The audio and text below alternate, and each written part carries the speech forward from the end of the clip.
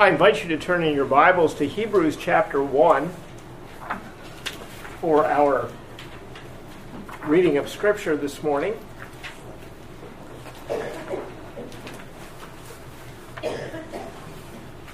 This is a beautiful passage that exalts the Lord Jesus Christ, and the writer of Hebrews just piles up one Old Testament quote after another, showing that the Son of God, Jesus Christ, is God and worthy of all glory and praise. Let us hear the word of God. Long ago, God spoke to the fathers by the prophets at different times and in different ways. In these last days, He has spoken to us by His Son. God has appointed Him heir of all things and made the universe through Him. The Son is the radiance of God's glory and the exact expression of His nature, sustaining all things by His powerful word. After making purification for sins, He sat down at the right hand of the Majesty on high. So He became superior to the angels, just as the name He inherited is more excellent than theirs. For to which of the angels did He ever say, "You are my Son, today I have become your Father"? Or again, "I will be His Father, and He will be my Son"? Again, when He brings His firstborn into the world, He says, "And let all God's angels worship Him." And about the angels, He says, He makes His angels winds, and His servants a fiery flame. But to the Son, "Your throne, O God, is forever and ever. And the scepter of your kingdom is a scepter of justice. You have loved righteousness and hated lawlessness. This is why God, your God, has anointed you with the oil of joy beyond your companions. And in the beginning, Lord, you established the earth, and the heavens are the works of your hands. They will perish, but you remain. They will all wear out like clothing. You will roll them up like a cloak, and they will be changed like clothing. But you are the same, and your years will never end. Now, to which of the angels has He ever said, "Sit at my right hand until I make your enemies your footstool"? Are they not all ministering spirits sent out to serve those who are going to inherit salvation? I invite you now to turn to the Old Testament, to Psalm 2, for our message passage, our scripture passage for the message this morning. Psalm 2.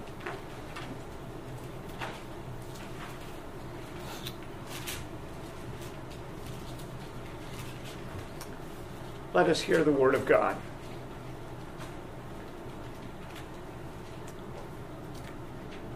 Why do the nations rage, and the peoples plot in vain? The kings of the earth take their stand, and the rulers conspire together against the Lord and His anointed one, saying, "Let's tear off their chains and throw their ropes off of us."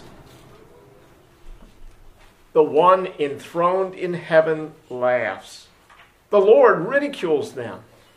Then He speaks to them in His anger and terrifies them in His wrath, saying, "I have installed my king on Zion, my holy mountain. I will declare the Lord's decree. He said to me, 'You are my son. Today I have become your father. Ask of me, and I will make the nations your inheritance, and the ends of the earth your possession. You will break them with an iron scepter. You will shatter them like pottery. So now, kings, be wise. Receive instruction, you judges of the earth. Serve the Lord with reverential awe, and rejoice with trembling. Pay homage to the Son, or he will be angry, and you will perish in your rebellion. For his anger may ignite at any moment. All who take refuge in him are happy. May the Lord add his blessing to the reading of this, his holy word. Let us go before the Lord in prayer. Gracious Lord and Heavenly Father, how we praise you for your wonderful mercies to us. Your wonderful mercies to the sinners that we are. Lost and corrupt and under condemnation, yet you in your mercy gave of your Son to take our place, to suffer for our sins, to bring us to newness of life in Christ. Heavenly Father, you have revealed that your Son is truly glorious, for he is eternal God, and yet he took on human flesh. He was made like us, that he might take our place and be our Savior. But he is resurrected from the dead. He is ascended unto heaven. He is coronated and enthroned on high and rules over all. And he does so for his people, his church, of which we count ourselves to be your people through faith in Christ. And we give praise and glory to your name. Fill our hearts, we pray, with an awareness of the glory of our Savior and King and his glorious rule over all. For it is in Christ's name that we pray. Amen. The world that we live in is broken. The evidence of this is all around us. Greed, lying, theft, hatred, violence, murder, rape, abuse, arrogance, disrespect, rebellion against authorities, rebellion against God.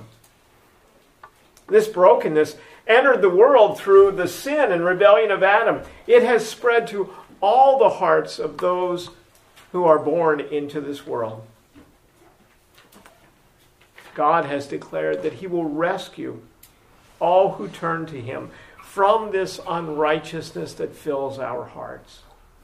And that he will fill us with his righteousness. He has a plan to redeem and to rule and to restore the entire world. To recreate the heavens and the earth and remake them into a place where righteousness dwells. He has a Redeemer to bring this about. Psalm 2 tells us about God's King who will restore the world. But many of the people in this world have a different plan for the world. And to them, God is not the solution, but the problem. To them, the solution is to throw off all thought of submission to God and his law, and to free themselves to do whatever their hearts desire.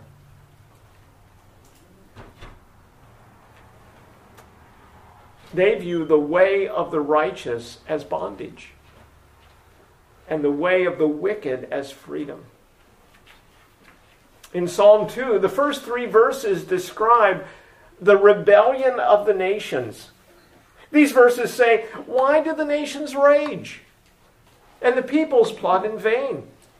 The kings of the earth take their stand, and the rulers conspire together against the Lord and his anointed one, saying, 'Let's tear off their chains and throw their ropes off of us.'" Notice here the similarities of this with Psalm 1. Psalm 2:2 says, "The rulers conspire together against the Lord and his anointed one." The Hebrew word for conspire is a form of the Hebrew verb hagah. It is the same word used in Psalm 1 verse 2, which there is translated as meditate. It literally means to mutter, to mutter, to mutter. It refers to the righteous quietly muttering or repeating God's word, going around, walking around, repeating God's word quietly as they study it and as they meditate on it. But the wicked are also muttering under their breath, but they're not repeating God's word. They're muttering plots and rebellion against the Lord. And again, Psalm 2:2 says, the kings of the earth take their stand against the Lord and his anointed one. But Psalm 1:5 has already assured us the wicked will not stand up in the judgment. Their rebellion against God is doomed to failure. The word Lord here refers to Yahweh, the God who delights to enter into a covenant bond of love with all those who trust in him. And the phrase his anointed one refers to the one that God has caused to be anointed with oil on his head to install him as the king over God's people. The Hebrew word for anointed one is Messiah, and the Greek word for anointed one is Christ. Both Messiah and Christ refer to God's king over his people. Acts 4:25 tells us that this psalm, Psalm 2, was written by King David, whom God installed as his anointed one over his people. But take note that God has also extended the rule of his king over the nations around Israel. You see, the Bible is one complete story from beginning to end. You might not think so because there are 66 different books in it, but it's really one story from beginning to end. It is much like a detective mystery. I don't know how many of you like watching detective mysteries, murder mysteries, or reading books about them. Recently, my wife has gotten me into some murder mystery series.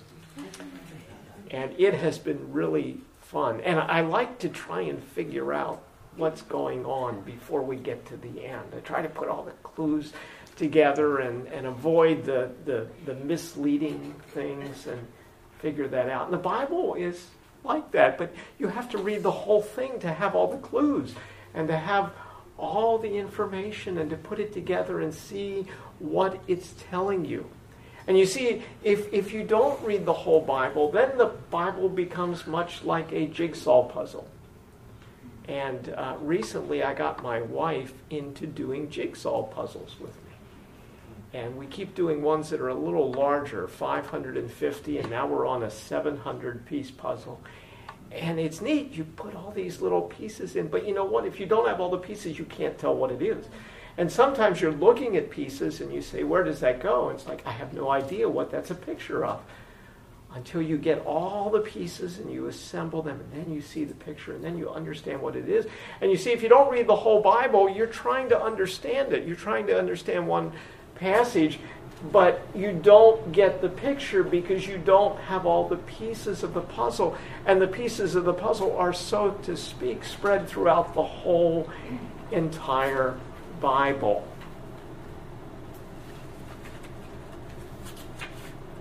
Psalm 2 looks ahead far beyond the reign of David.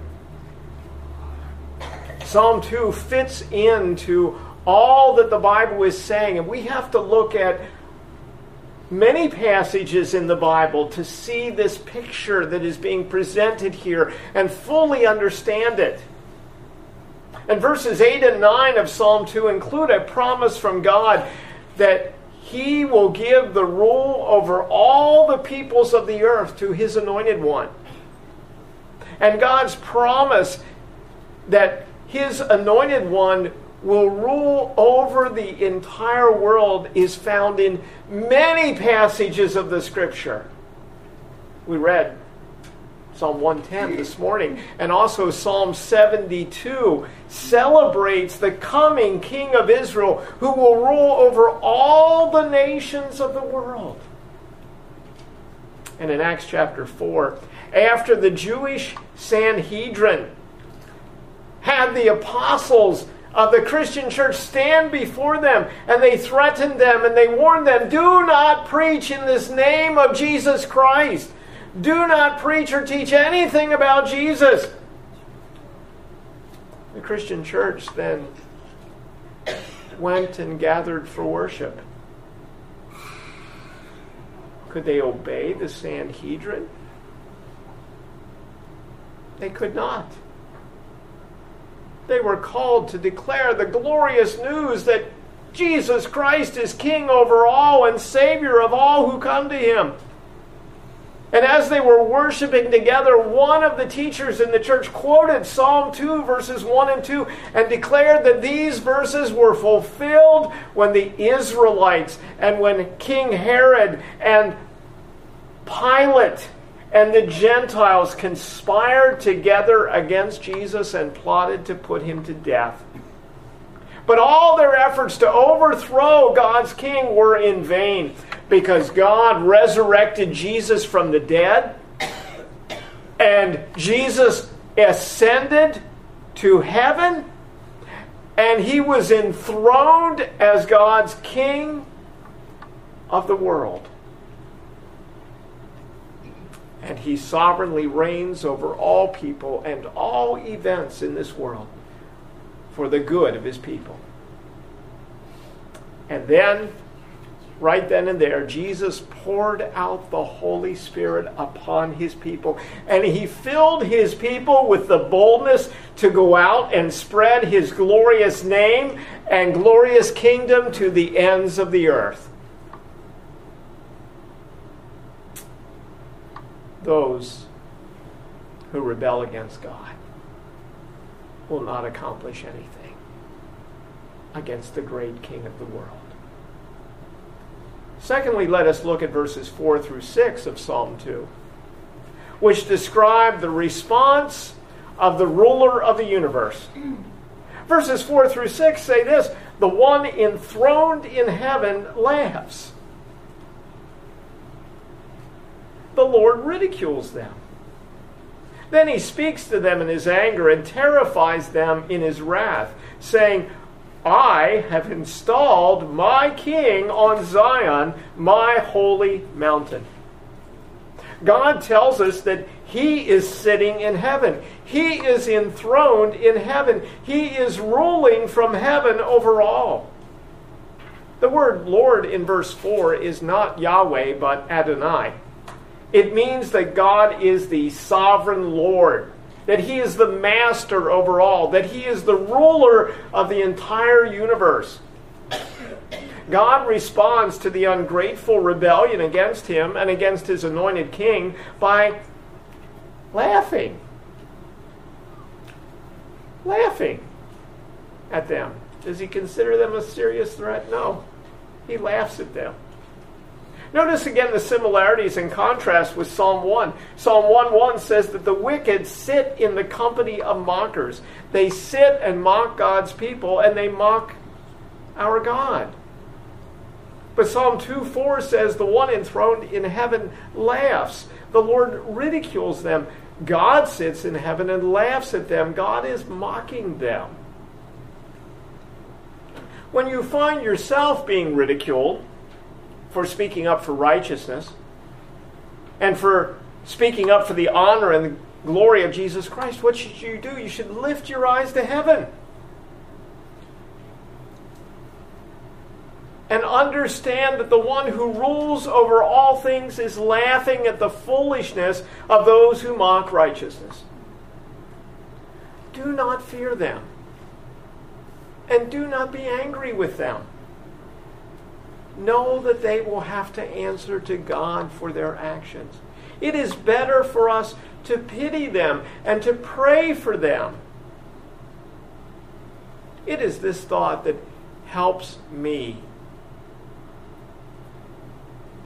that calms my anger, and gives me compassion for those that frustrate me. It is this thought that helps me not to argue with or insult those who argue with me and insult me. It is this thought that helps me to listen to them so that I may better understand them before beginning to speak to them in an effort to help them change their thinking. We don't have to be discomforted by those who are angry and insulting and wicked. We can give that to God, and we can ask for God's wisdom to help us say a word that will help them. Verse 5 tells us that not only does God mock the wicked, but God also speaks to them and takes action against them in their lives to unsettle them and terrify them. Better that they learn to fear God now, while there is yet time for them to repent. Verse 6 tells us that God's plan for the restoration of the world is this: to install His king of the earth on Zion, the mountains of Jerusalem, to rule over His people and to rule over the entire world. Now, some people may laugh at the weakness of the kingdoms of David and Solomon. People may even laugh at the idea that Jesus Christ is now reigning over the whole earth. But God assures us that it is so. And Philippians 2:10 through 11 assures us that the reign of Jesus Christ will climax with every ruler and every person bowing down before the face of Jesus Christ and confessing that He is indeed the Lord and ruler over all.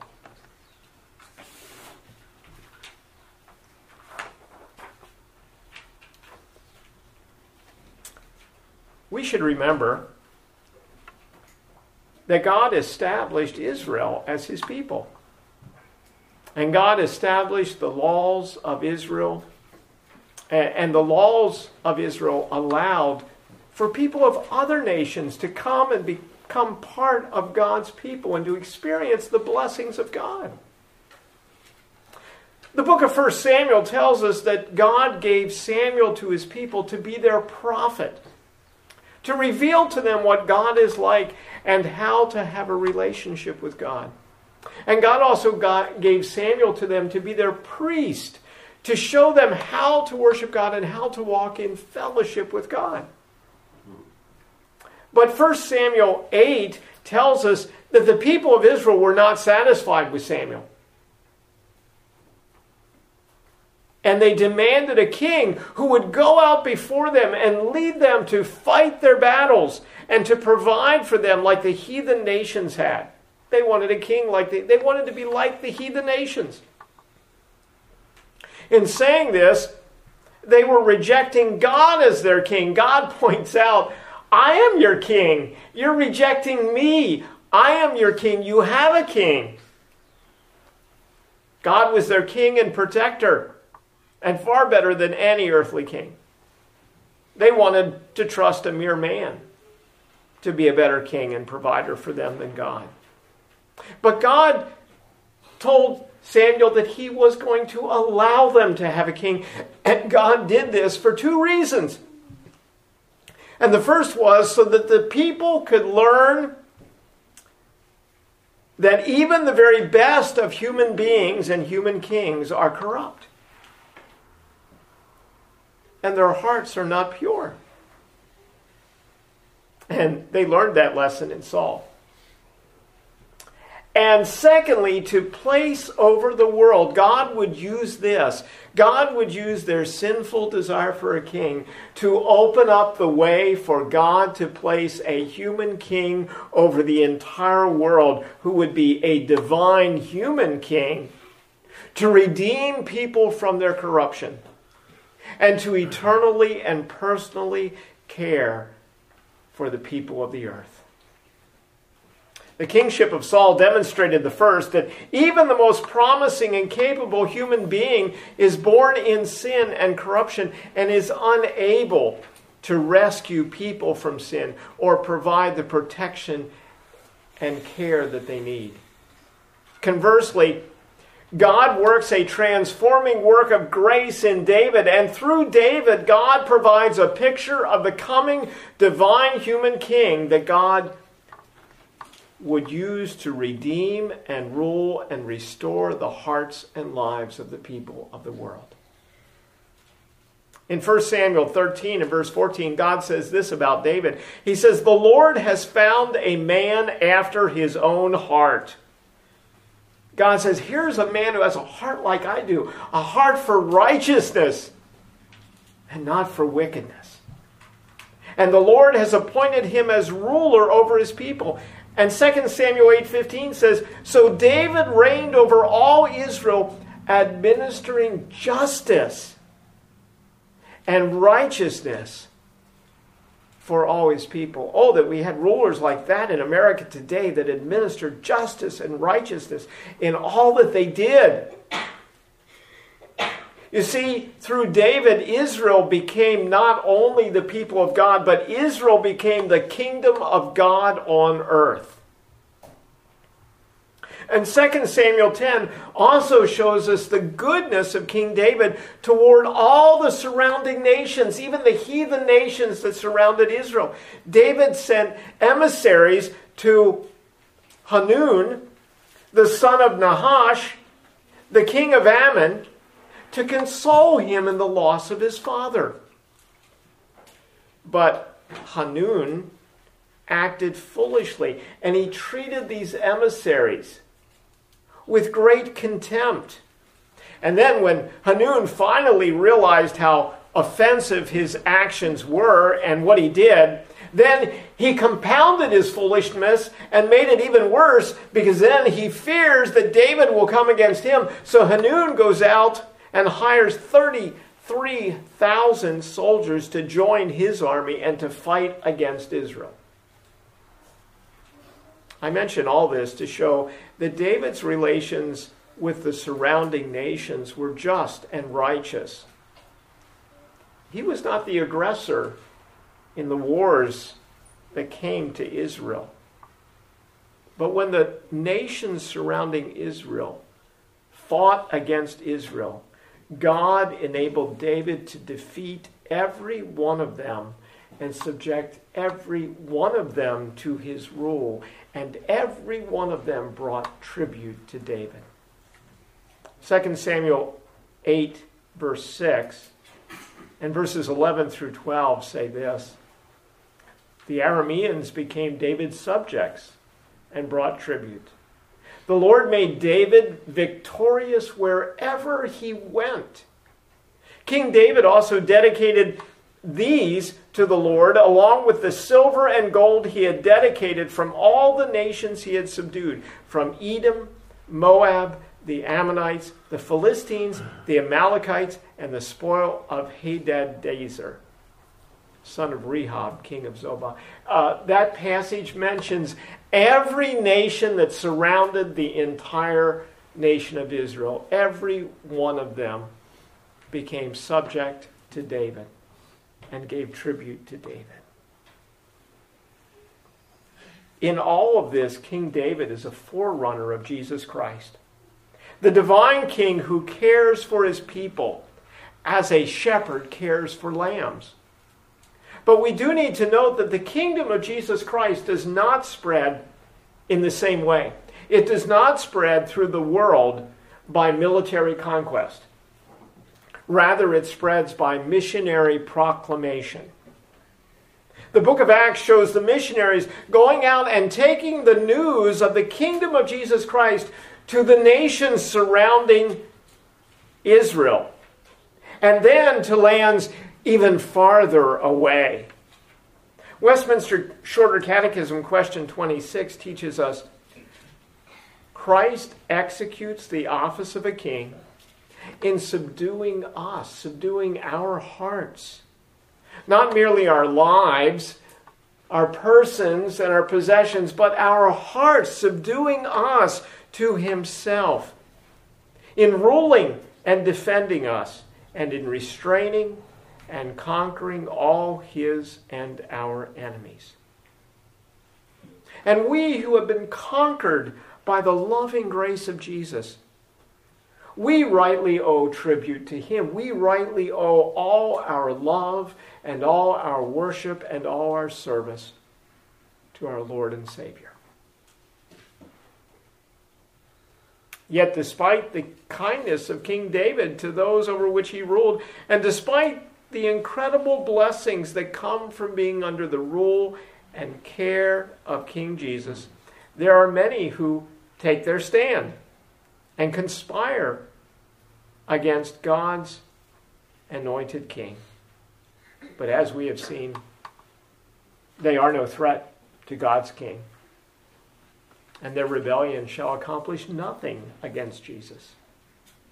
And thirdly, let us look at verses 7 through 9 of Psalm 2, which describe the reign of the Lord's anointed.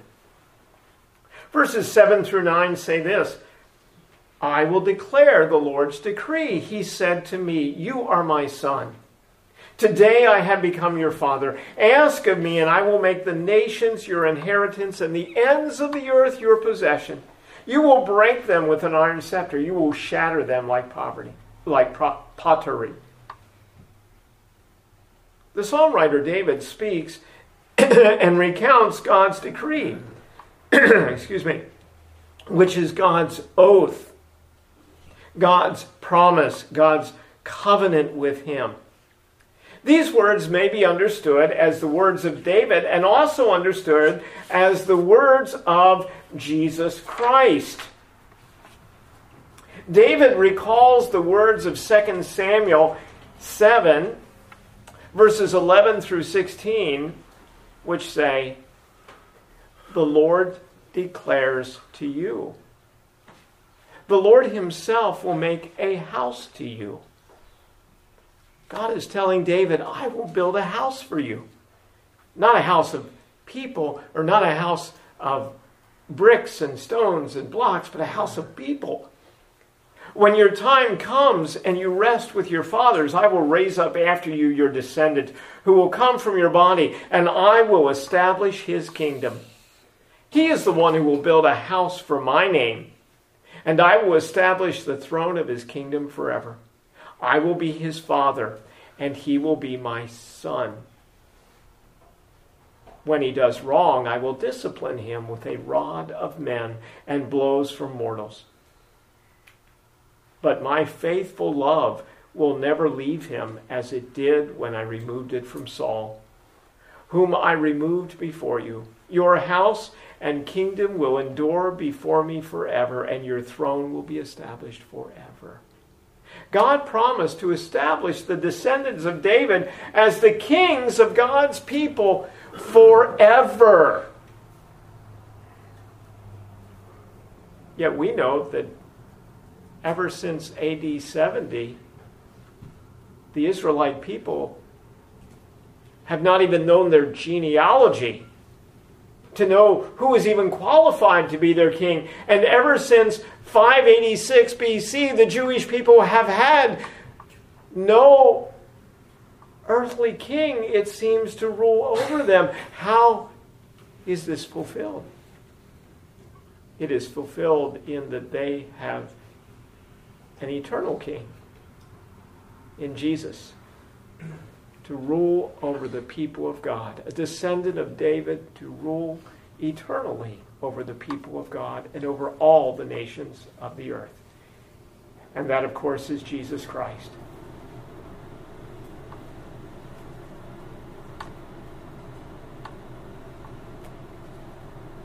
God here in these words, I will be his father and he will be my son,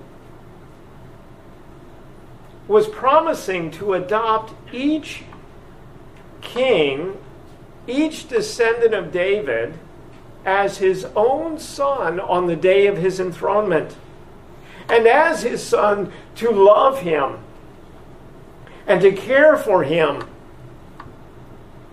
and to bless him in his rule over God's people and his care for God's people. And this is significant, for when Jesus claims to be the Son of God, he is not only claiming to be God, to be divine, he is also claiming to be the Son of David, the rightful king of God's people, and the Messiah who would rule over the entire world. The sonship of Jesus was somewhat different than that of David and his descendants, because Jesus was always the Son of God from eternity past. There was never a time when Jesus was not the Son of God. The descendants of David became the Son of God in the sense here that they were adopted as his son and cared for on the day of their coronation and enthronement. Jesus was always the Son of God.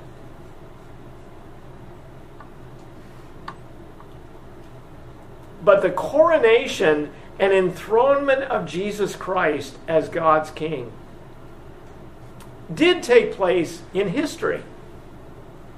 God tells us in Acts 2:32 through 35, that the resurrected Jesus, that God resurrected Jesus from the dead, raised him up to heaven, and there enthroned him at his right hand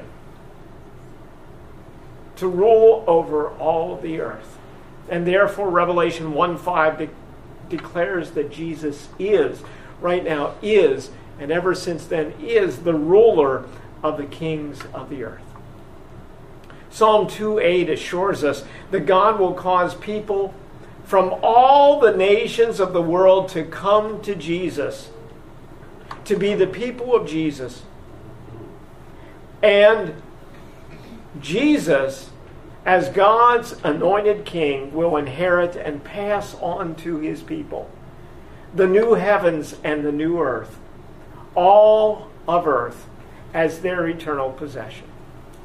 Verse 9 tells us that all rebellion against God's king will fail. Those who reject Christ's rule will be like pottery that will be broken and shattered into many pieces. Revelation 19 and verses 15 through 16 apply these verses to Jesus when it says that Jesus will return as King of kings and Lord of lords and will rule them with an iron rod. This is indicating that Jesus will judge and remove all the wicked from the world at his return. But there is another way for people to follow. It is the way of the righteous. And verses 10 through 12 now invite the nations and the people of the world to follow this path instead of following the way of the wicked. Verses 10 through 12 invite all to come to the refuge to be found in the Anointed One. Verses 10 through 12 say, "So now, kings, be wise. Receive instruction, you judges of the earth. Serve the Lord with reverential awe and rejoice with trembling. Pay homage to the Son, or he will be angry, and you will perish in your rebellion, for his anger may ignite at any moment. All who take refuge in him are happy." God's prophet David now invites all the rulers and nations and peoples of the world to trust in Yahweh, to submit to Yahweh, and to submit to his King, Jesus Christ, to serve him with reverential awe.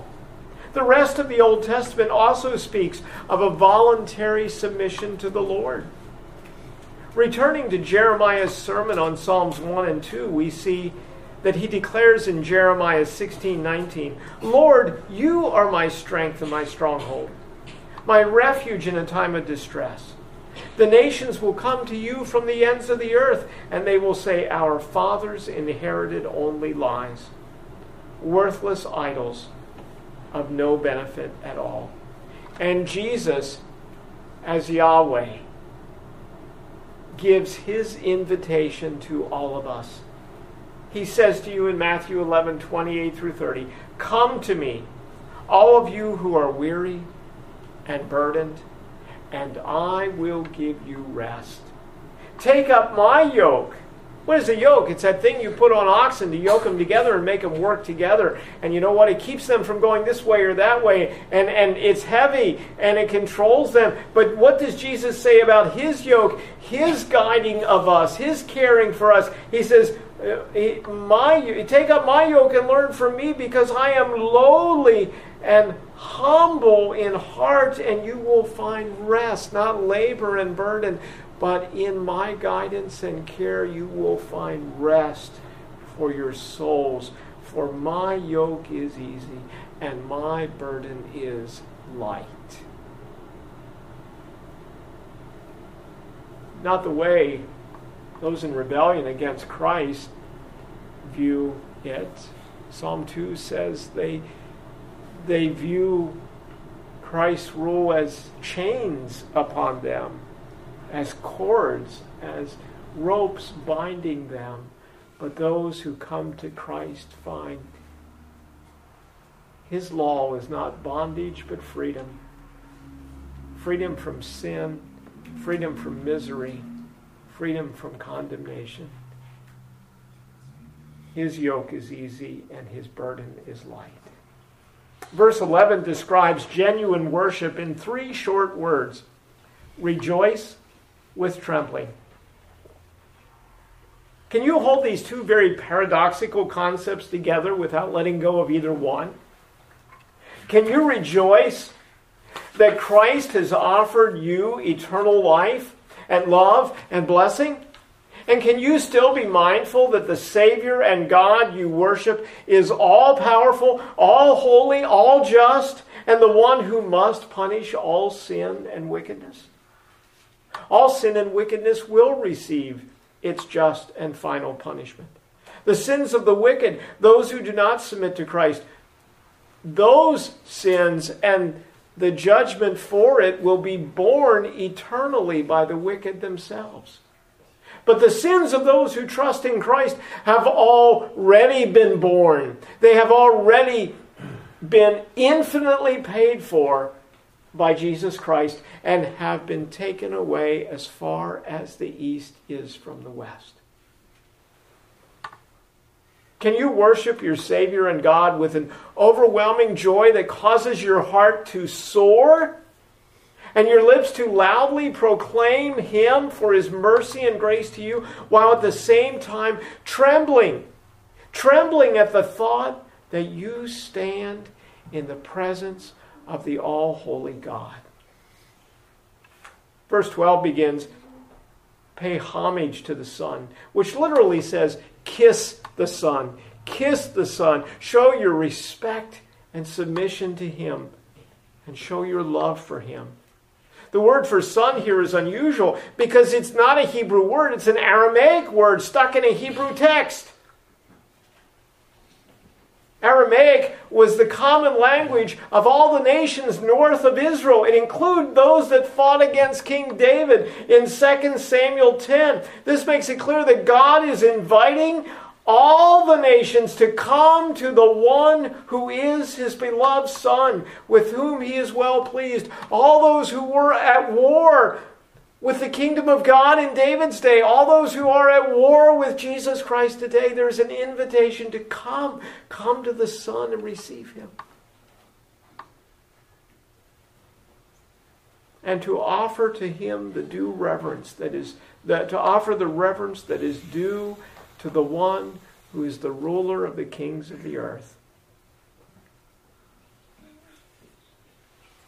The phrase, "you will perish in your rebellion," is another point of contact with Psalm 1, which ends with the statement, "the way of the wicked will perish." Psalm 2:12 literally says, "you will perish in the way." The way refers to the way of the wicked. To all those who do not give the worship and obedience to Jesus that is due him as King of Kings and Lord of Lords, this statement means you will perish in your way, the way of the wicked which you have chosen, when Jesus returns to judge the wicked and to receive his people to dwell with him forever. Let us look now at the final phrase of Psalm 2. All who take refuge in him are happy. Psalm 1 begins with a sweet promise of God's blessing. How happy is the one who does not walk in the way of the wicked. And Psalm 2 concludes with a sweet promise of God's blessing. Here is God's wonderful invitation. All who take refuge in him, in the Son of God, in the anointed King, are happy, are blessed by God. It has well been said, there is no refuge to be found outside of Christ, but only in him. God's wonderful blessings come on those who take refuge in him, who serve the Lord with reverential awe and rejoice with trembling. Let us pray.